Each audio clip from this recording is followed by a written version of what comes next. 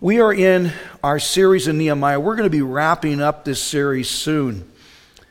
As a book, Nehemiah can be divided into two sections. The first section consists of chapters 1 through 6, and the second section consists of chapters 7 through 13. We just finished a series through the first section, and this morning we're going to abbreviate the first part of the second section of Nehemiah. In the first half of Nehemiah, there was the construction phase, and in the second half, there's the consolidation phase. That means that at this point in this book, Nehemiah has had to shift his focus from constructing this wall around Jerusalem to consolidating Jerusalem. To consolidate means to bring something all together and strengthen it for continued development. And since this construction project was now finished, Nehemiah's assignment was that he was no longer acting as a general contractor. He was now pulling the people all together and completing the different infrastructures that were needed to fully reestablish Jerusalem.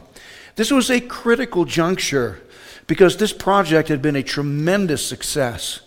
There had been opposition at each turn, and still the people overcame that and were determined and put this wall together in 52 days. And there was now this temptation for Nehemiah and his people to just relax and coast. No matter what someone's success is, graduating from college, completing a home improvement project, going from sitting on the bench to the starting lineup, restoring a marriage. No matter what someone's success is, the problem in achieving success is that our successes can sometimes have a negative effect on us because after we achieve something significant, we often start becoming satisfied. We become complacent and lose the momentum that we had built up in order to do what we did. Sidney Harris said this: "Our real enemies are the people that make us feel so good about what we have done that we are slowly pulled down into the quicksand of smugness and self-satisfaction." And I agree, that can happen. What we're going to examine this morning is one of the reasons businesses sometimes go bankrupt, organizations sometimes crumble, and churches stagnate. It's what we're calling the problem of transition.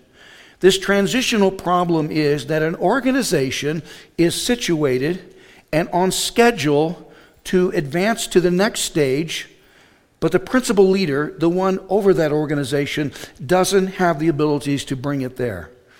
If that particular organization is a church, such as us, then the congregation suffers and stagnates.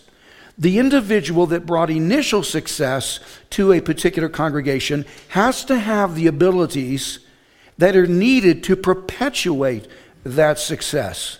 And if he doesn't, then someone else that does probably should succeed him.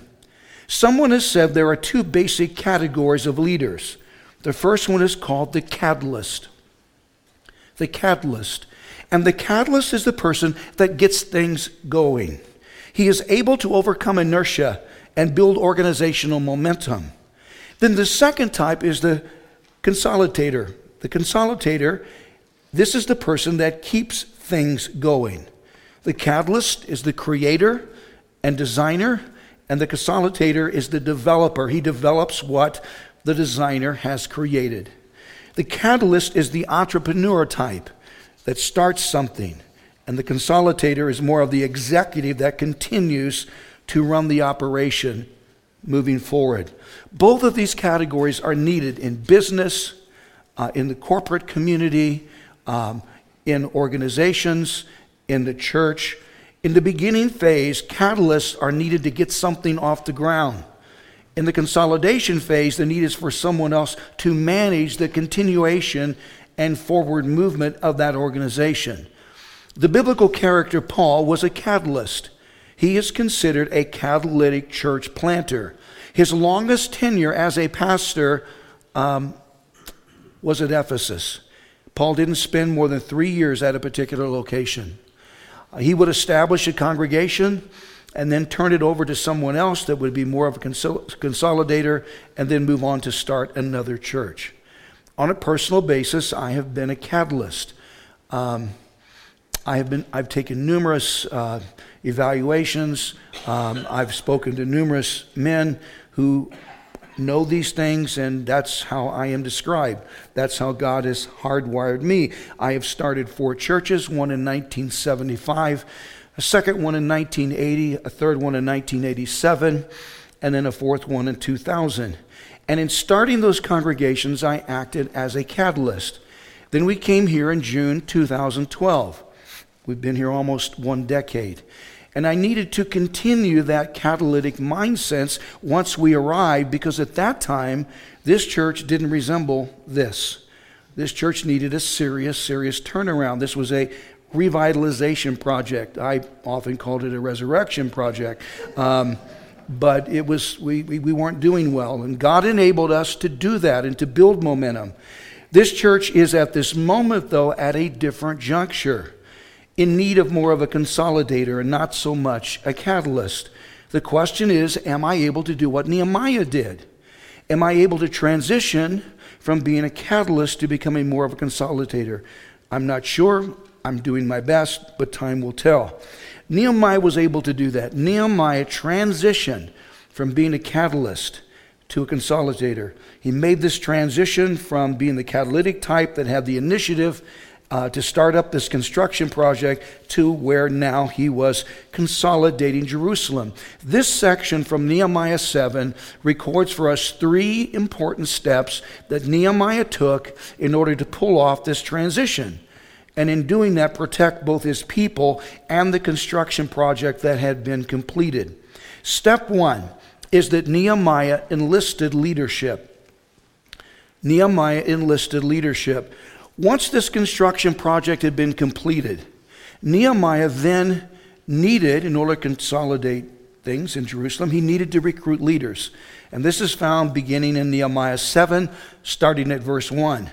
Then it was, when the wall was built, past tense, the project has been completed, and I, Nehemiah, had hung the doors, when the gatekeepers, the singers, and the Levites had been appointed. Verse 2.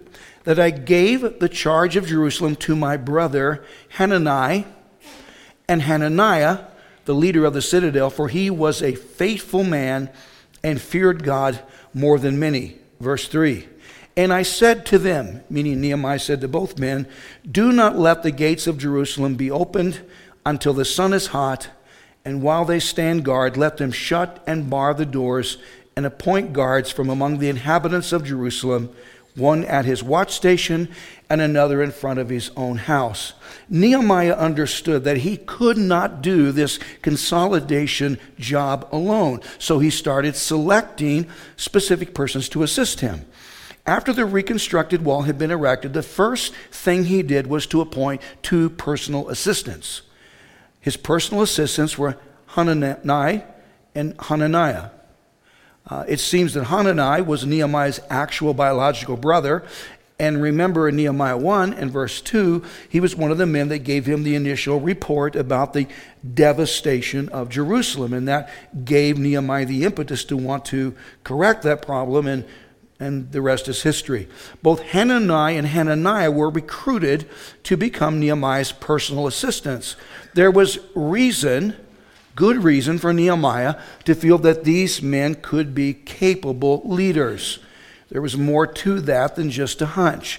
Notice that the last part of the second verse reads, for he, Hanani, was a faithful man and feared God more than many. The verse is worded such as to give us the impression that that same statement made about Hanani was also accurate about Hananiah's friend Hananiah. It seems that both men possessed 2 essential characteristics, and those characteristics were faithfulness and a fear of God. Notice these men first demonstrated faithfulness. Someone has defined faithfulness as quote, fulfilling what I agreed to do, even though it could require from me an unexpected sacrifice. One more time, that is an unusual definition most of us have never heard. Fulfilling what I agreed to do, even though it could require from me an unexpected sacrifice. Not being faithful is probably the most common problem I encounter in ministering to people. It's more than just epidemic, it is pandemic, meaning that this problem is all around us. I believe I am faithful most all the time, but there are some times I do struggle in being faithful. Let me mention some practical suggestions for being more faithful, and this is a quick list. Start small. Start with something as small as cleaning off a desk and then maintaining it in that same condition. Now, I have been under the impression that a cluttered desk was a sign of genius. That's what I was told. And so I bought into that. And so that particular practice is easier said than done. Clear off a desk, maintain that perpetually. Another suggestion, start attending church on a consistent basis for a solid month. I said that because probably a full 1/3 of our congregation has never attended 4 consecutive Sundays. Now, there are some exceptions why people would have to miss work schedules and other things. We get it, but so many people have never even attended 4 consecutive Sundays. That's one solid month. But that's small, and that's a start. I would start there. Second, be on time. Be on time, meaning if we're scheduled to be somewhere at a certain time, then be there at that time. Or better still, be there some minutes before that time. Now, it's really not a good thing when we're starting something and I know who's going to be late. I can name the persons I know will be late, and they never disappoint me. I'm convinced they will be late for the rapture. Punctuality is important. Be there on time. Third, do the hardest job first. Do the hardest job first. Doing that will prevent the hardest jobs from being left undone, which often happens. See, we tend to procrastinate on the hardest jobs, and we put it off, and then it doesn't get done. Do the hardest job first. That's the basic reason I eat vegetables first before I eat anything else. I do. 4, get organized. Get organized. At minimum, I suggest starting with a detailed, specific to-do list. To-do list. A to-do list is an excellent organizational instrument. And then after mastering a to-do list, graduate to more organization. 5, act on principle and not feelings. Principle and not feelings. We should do what we do primarily because it's the right thing to do, and not just because we feel like doing it. Faithful people do not act according to feelings, because feelings are fickle. Feelings change from one moment to the next. I got out of bed this morning not because I felt like doing that. I haven't felt good. I had to go to emergent care on Thursday. I've got something, I don't know, I'm on antibiotics, but I didn't feel like getting out of bed. But if you noticed, I got up this morning because it was the right thing to do. I don't permit my feelings to dictate to me what I do. Number 6, practice self-denial. Practice self-denial. Sometimes we should deprive ourselves of something good on purpose.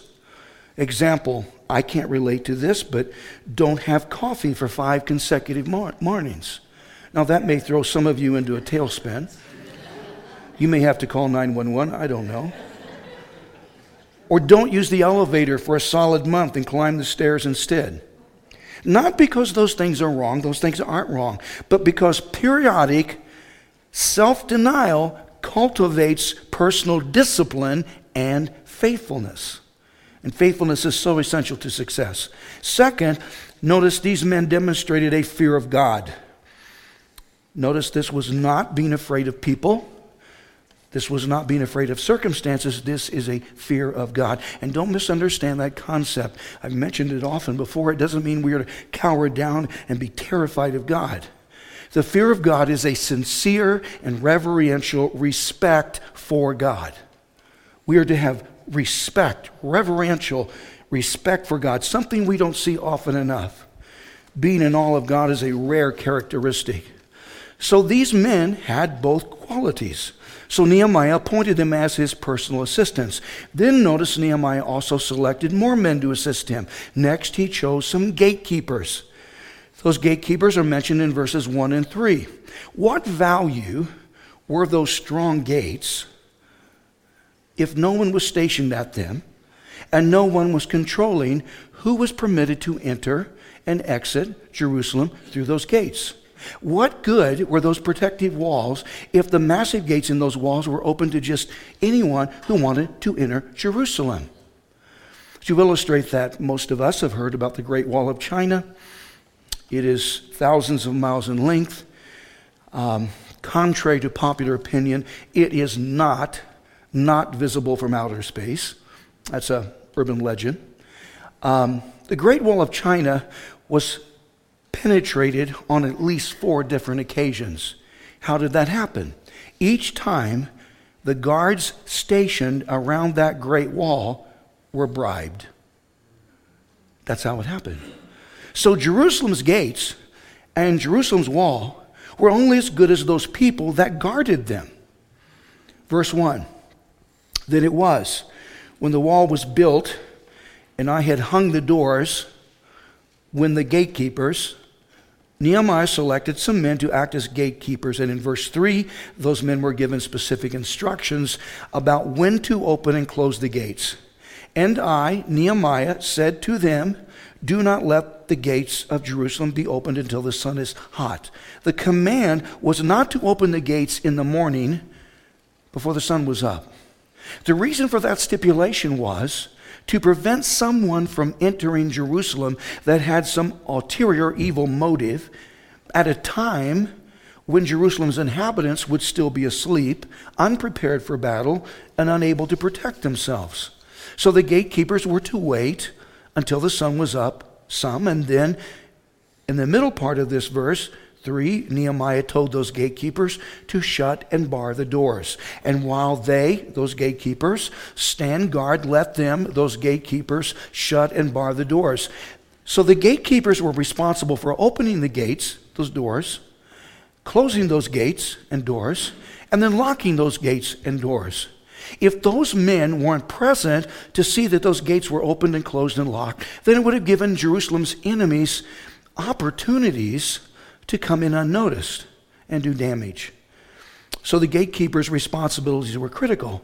Then, though, there were men selected to guard the wall. Nehemiah appointed 2 sets or 2 teams of guards. Both are mentioned in verse 3. And appoint guards, plural, from among the inhabitants of Jerusalem, one at his watch station and another in front of his own house. So first Nehemiah selected some men and assigned them to guard a particular section of the wall. That section was his. He was responsible for that section. So men had designated areas on the wall assigned to them to guard. Then there was a second group of men selected and assigned to guard the section of the wall that was nearest their own residence. So if we put this all together, there were now gatekeepers that guarded the gates, opened them, closed them, locked them, and evaluated the people that came through them. Then there were probably hundreds of guards that patrolled different assigned sections of the wall, and also guards that patrolled the wall near their houses so as to create a solid neighborhood watch. It would seem that Jerusalem was now safe from outside intrusion. Nehemiah had effectively fortified Jerusalem. The question is, and what does all that mean to us? 1, it means that if our own government would ignore the progressive left and do all that Nehemiah did in building a wall, and then fortifying that wall using gatekeepers and guards, if our government would do even a facsimile of that, then there would be no crisis of epic proportions on the southern border. Amen. It wouldn't exist. The solution to solving the border crisis is found in the book of Nehemiah, but apparently no one in Washington, D.C. has bothered to read it. Wish I could be president for one day. One day. Second, and you better vote for me if I... Second, it means, this is more personal, it means if we don't guard and if we don't protect all that we have succeeded in doing, then Satan is going to come and take it from us. If we do not guard and do not protect all that we have achieved, all that we have, then Satan, this is for sure, is going to come and take it from us. And that would be applicable to all forms of achievement and success. Notice this principle. We must guard what we have gained so that we don't lose it. We must guard what we have gained so that we don't lose it. Most people have heard the phrase, use it or lose it, and that can happen. Now, as an example, believe it or not, I graduated from high school as a proficient typist. 55 plus words per minute on a manual, non-electric typewriter. Those instruments do still exist in museums. You can see one. But then after graduating from college and earning a degree in engineering, and over that time period in college writing copious mathematical equations, instead of typing actual sentences, those typing skills I had perfected in high school had completely vanished. And now I struggle on a keyboard, a computer keyboard. I struggle. The reason that happened is because I didn't guard what I had gained. Some people have spent 3 and 4 semesters in college learning a foreign language, and then after graduation, never use that language. Never speak that language, never converse in that language, and are now no longer literate in that language. Probably most of us can relate to this. Some people lose significant weight, go on this diet and lose pounds, and then in 6 months' time, regain that weight and then some. The principle is we must guard what we have gained so that we don't lose it. How often has achievement, how often has success been unprotected and unguarded, and Satan has come around and retrieved it for himself? Churches that once preached the true gospel now have ministers who preach a false gospel. Entire Christian denominations have apostatized and turned from and deviated from the historic Christian faith. I could spend hours citing example after example after example, just one small one. I read about a United Methodist congregation that during a recent Sunday morning worship service, I assume in an attempt to duplicate public libraries, brought up a drag queen on stage to read Bible stories to children. It gets worse. Most of the colleges founded in the U.S. colonies during the first part of our nation's existence were founded by churches, denominations, and or other religious groups.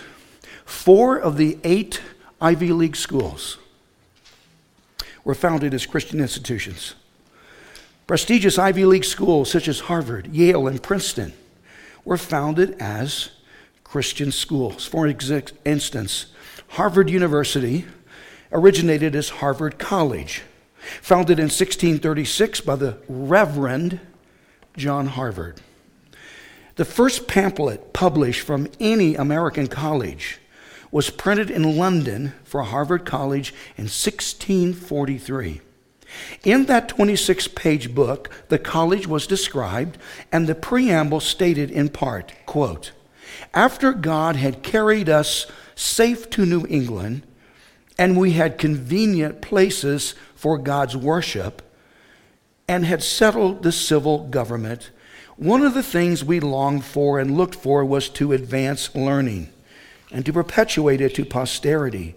And dreading to leave an itinerant ministry to the churches whenever our present ministry shall lie in the dust, and as we were thinking and consulting how to effect this great work, it pleased God to stir up the heart of one Mr. Harvard, a godly gentleman and a lover of learning, that living amongst us, to give us 1/2 of his estate and all of his library for this purpose.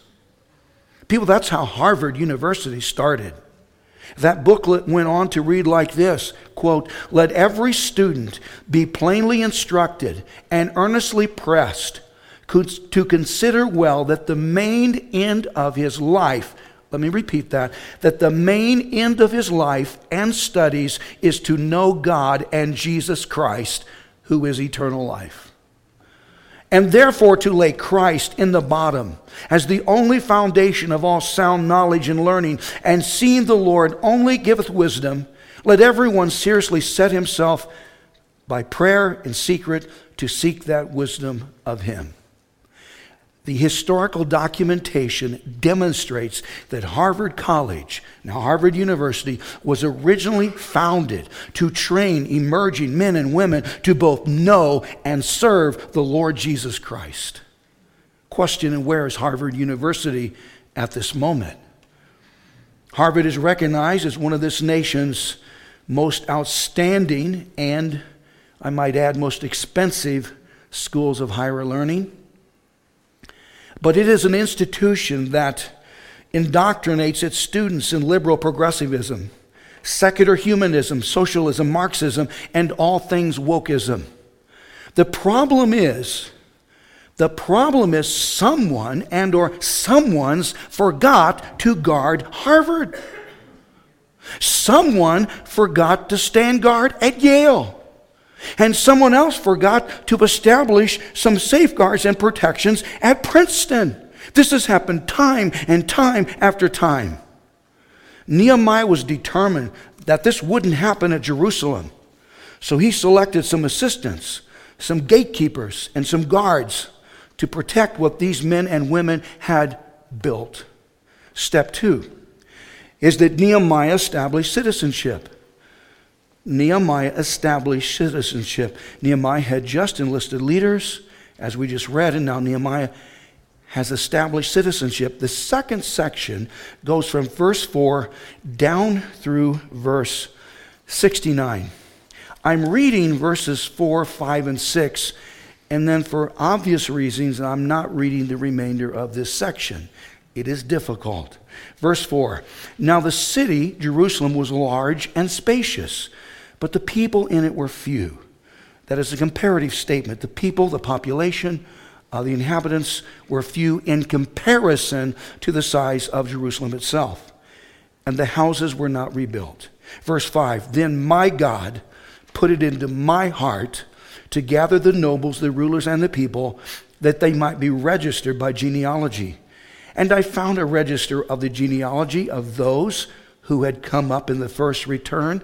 Remember, Zerubbabel had been permitted to return to Jerusalem and rebuild the temple. He rebuilt the temple. That was the first return, 538 BC, and found written in it. Verse 6, "These are the people of the province who came back from the captivity of those who've been carried away, whom Nebuchadnezzar the king of Babylon had carried away, and who returned to Jerusalem and Judah, every one to his city." Reading through this long list of names in these next verses is extremely difficult because I cannot pronounce most of them. And don't sit there hiding behind some pious, sanctimonious facade. You can't either. So I'm electing not to read these verses. Don't hold it against me. But this is, although we aren't reading all of it, this is an important section of Nehemiah. And for this reason, in Jerusalem, after this wall had been completed, it was important for someone to be able to prove he came from Jewish ancestors. Not to be able to document someone's Jewishness from different ancient recorded genealogies meant that he would have been considered a non-citizen in Jerusalem at that time.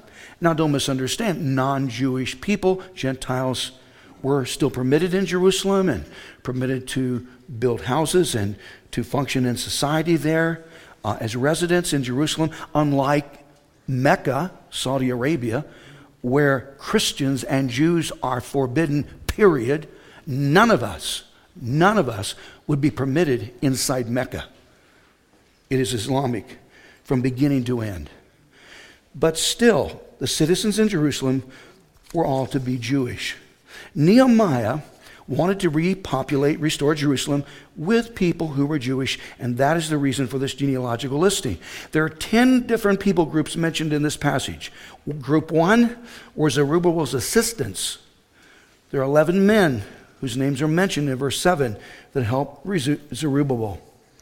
Group 2 were different families that are mentioned from verse 8 down through verse 25. Group 3 are the people mentioned according to different villages and actual geographical location, mentioned in verses 27 down through verse 38. Group 4 are the priests, found in verses 39 through 42. Group 5 are the Levites, found in verse 43. Group 6 are the temple singers, cited in verse 44. These singers had an important role in the restoration of Jerusalem. It's interesting, there are at least 18 references to singers in this book of Nehemiah. Music was an integral part of God's program for this ancient nation. And music should also be an integral part of the church. And we should all understand that music is huge in heaven. Preaching, not so much there, but music, big time. Group 7 are the different gatekeepers mentioned in verse 45. Group 8 are the different temple servants that are mentioned in verses 46 through 60. Group 9 are a unique group of people, including some priests, that for some unknown reason were not able to prove their genealogies. And this is found from verse 61 down through verse 65. And group 10 are a miscellaneous assembly of servants mentioned in verse 67. If we read this entire section, we would see that even animals are mentioned in this listing. And the reason that animals are numbered in verses 68 and 69 is because animals were critical to the agricultural sector of that nation's economy. It is interesting that Nehemiah then mentions the total count in verses 66 and 67. Nehemiah said that there are some 42,360 persons, plus 7,337 servants, and then another 245 singers, meaning that altogether there were some 49,942 people. That means altogether Nehemiah was responsible for almost 50,000 people at restored Jerusalem. The important thing in this section, though, was not to count the people, but to understand that those people counted.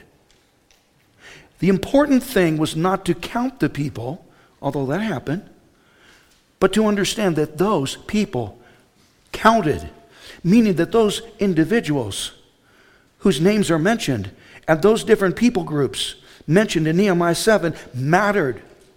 It is important to understand the significance of what those people had just done. In evacuating the Persian Empire, moving some 800 miles to Jerusalem in order to rebuild and restore Jerusalem, these people assumed a huge risk in attempting to rebuild this Jerusalem wall.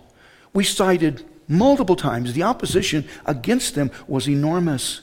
These people, though, persevered and were determined to reestablish the Jewish nation, and God blessed them for assuming that risk. Risk is not unfamiliar to me. I've said before there are 3 basic categories of pastors.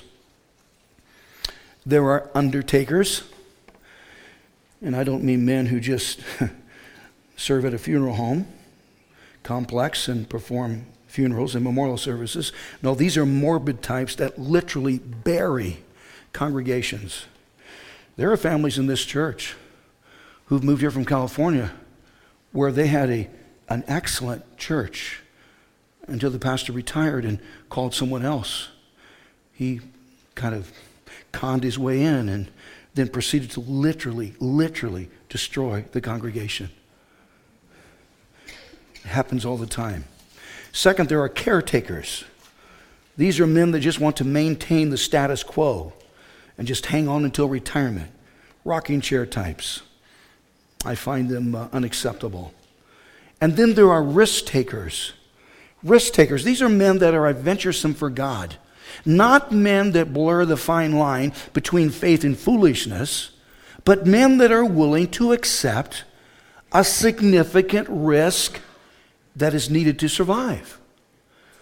From my personal experience, I am getting older, and I have found aging tends to reduce someone's willingness to risk. Because as we age, we want to be more comfortable. We're more into comfort than ever before. And risk pulls us out of our comfort zones. Sometimes, though, being comfortable is the worst possible place to be. A megachurch pastor and author, Larry Osborne, said this: "For decades, I've studied leaders in their ministries, hoping to find answers. I have focused on those that are successful, looking for their secrets, which I could apply to my own life and ministry. But what I have found has surprised me. Instead of secrets, principles, and patterns that guarantee success, I have found amazing diversity. Although there are certainly some common threads to be found, the most striking thing about highly effective leaders is how little they have in common. What one swears by, another warns against. Still, one trait stands out, and that is the willingness to risk. Highly successful leaders ignore conventional wisdom and take chances. Their success stories inevitably include a defining moment or a critical decision when they took a significant risk and thereby experienced a breakthrough." That was exactly what these people in Nehemiah's time had done. These people had assumed significant risk, and in doing that became the actual restorers of this ancient nation.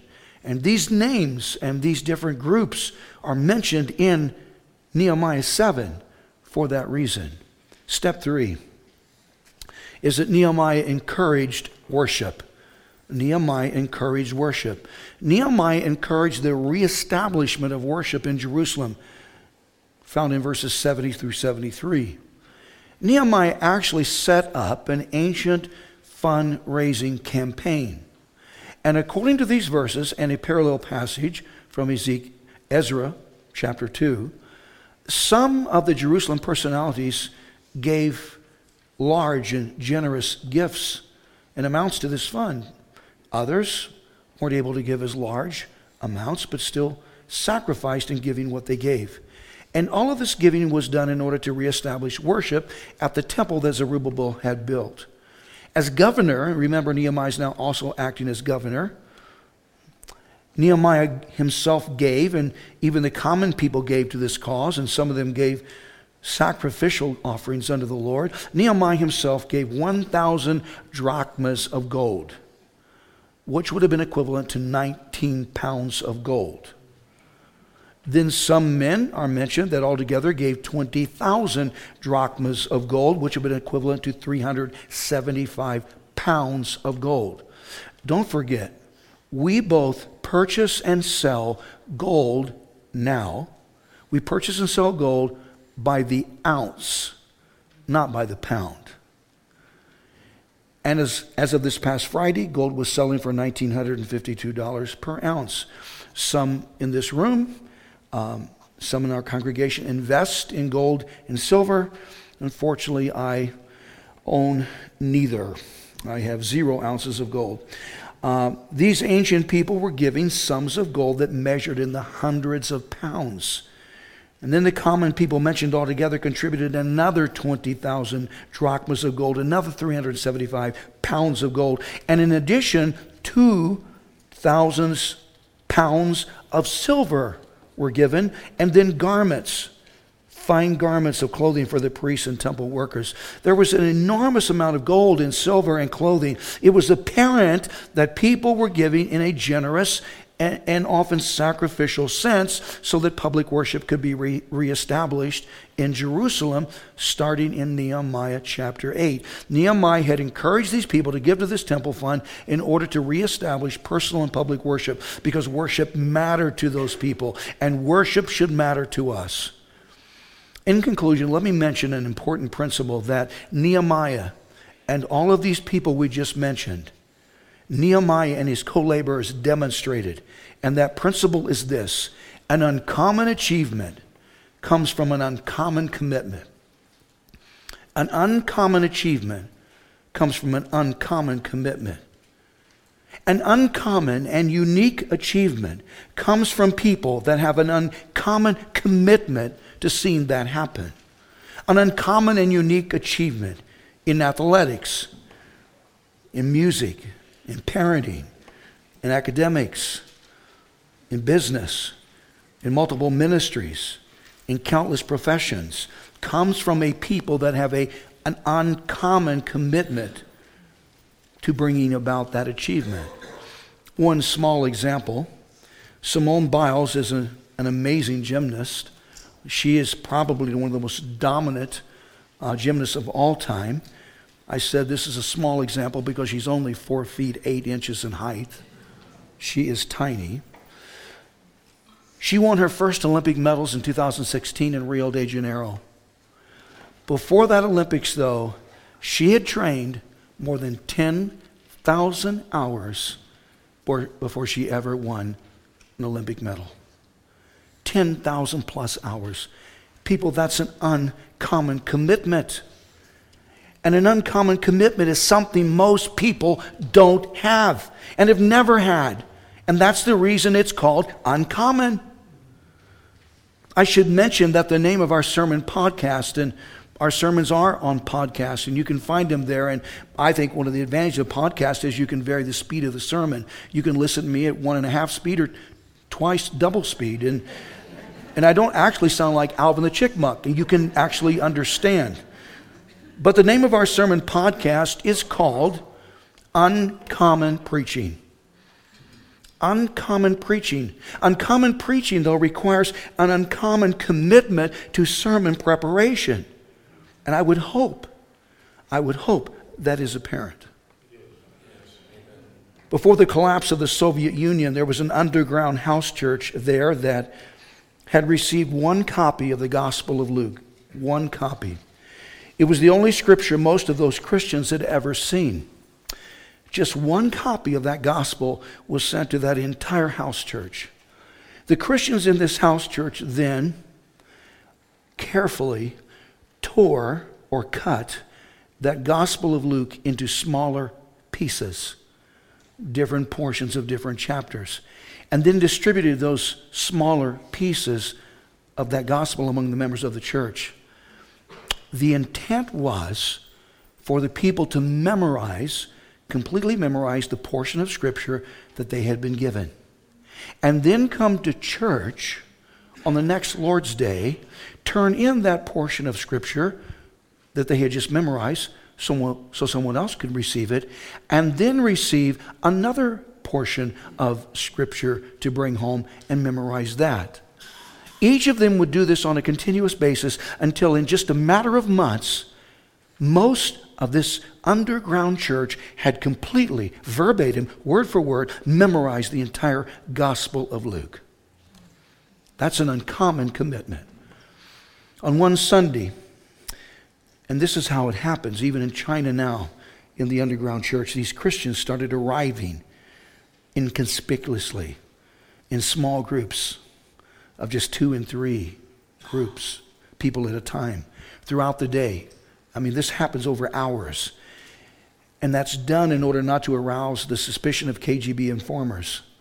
Then just before dusk, all of them were safely inside this room. The windows were closed and the door was locked. The congregation started singing a hymn, quietly though, because they didn't want to be detected. They sang quietly, but sang with deep, deep emotion. Sang from their hearts. And then suddenly that door was pushed open, and in stormed two soldiers with armed, loaded semi-automatic weapons.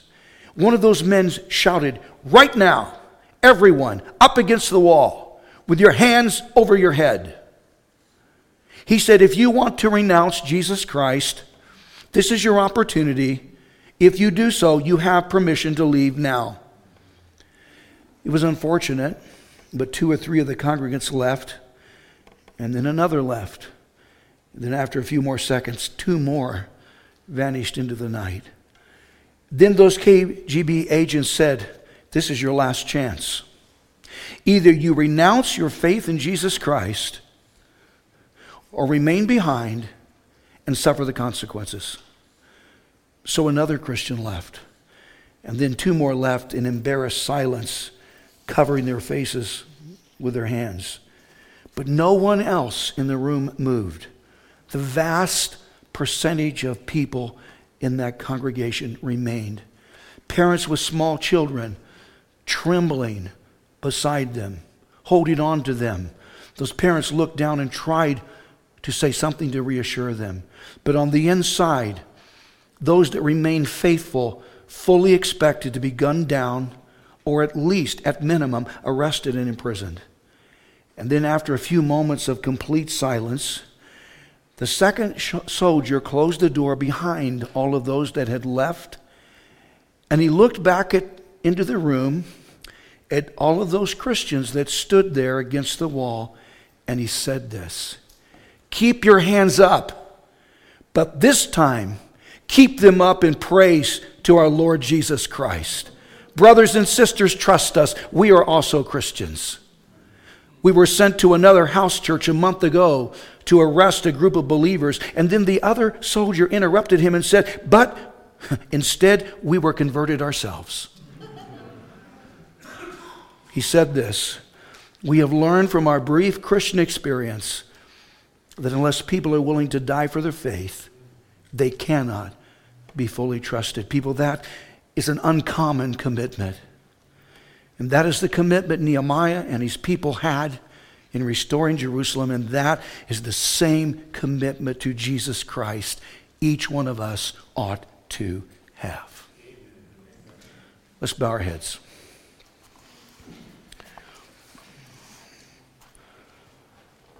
Father, I thank you once more for this amazing man, Nehemiah. What a role model for each of us. He had an uncommon commitment, and so did those people that assisted him in rebuilding that wall and reestablishing Jerusalem and then guarding it and protecting it against invasion and anything that might bring it harm. God, we need to be more vigilant like he was. We need to be more alert and aware. Satan is throwing everything he has against the church. Everything.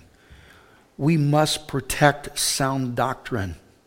We must protect biblical teaching. We must protect holiness, practical, personal sanctification, this experiential, ongoing process whereby we separate ourselves more and more to God and separate ourselves more and more away from sin. God, we have got to do a better job.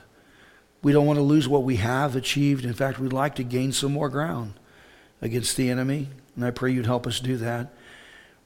I just pray, God, that this message will have made an indention into our hearts and our minds and will make a difference in us starting today after we leave this place.